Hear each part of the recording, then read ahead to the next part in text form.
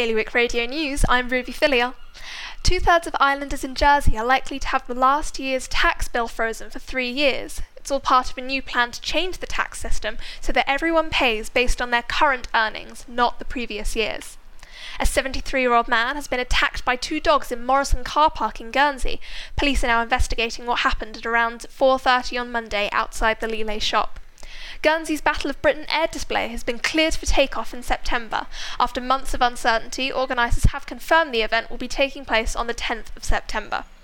Safety concerns over the position of a charging point for electric cars have prompted a review by St Helier. It comes after a photo posted on social media showed a long charging cable pulled across the front of an electric van. For more on all those stories, visit bailiwickexpress.com. The weather today, hot and sunny with a high of 25. Bailiwick Radio News.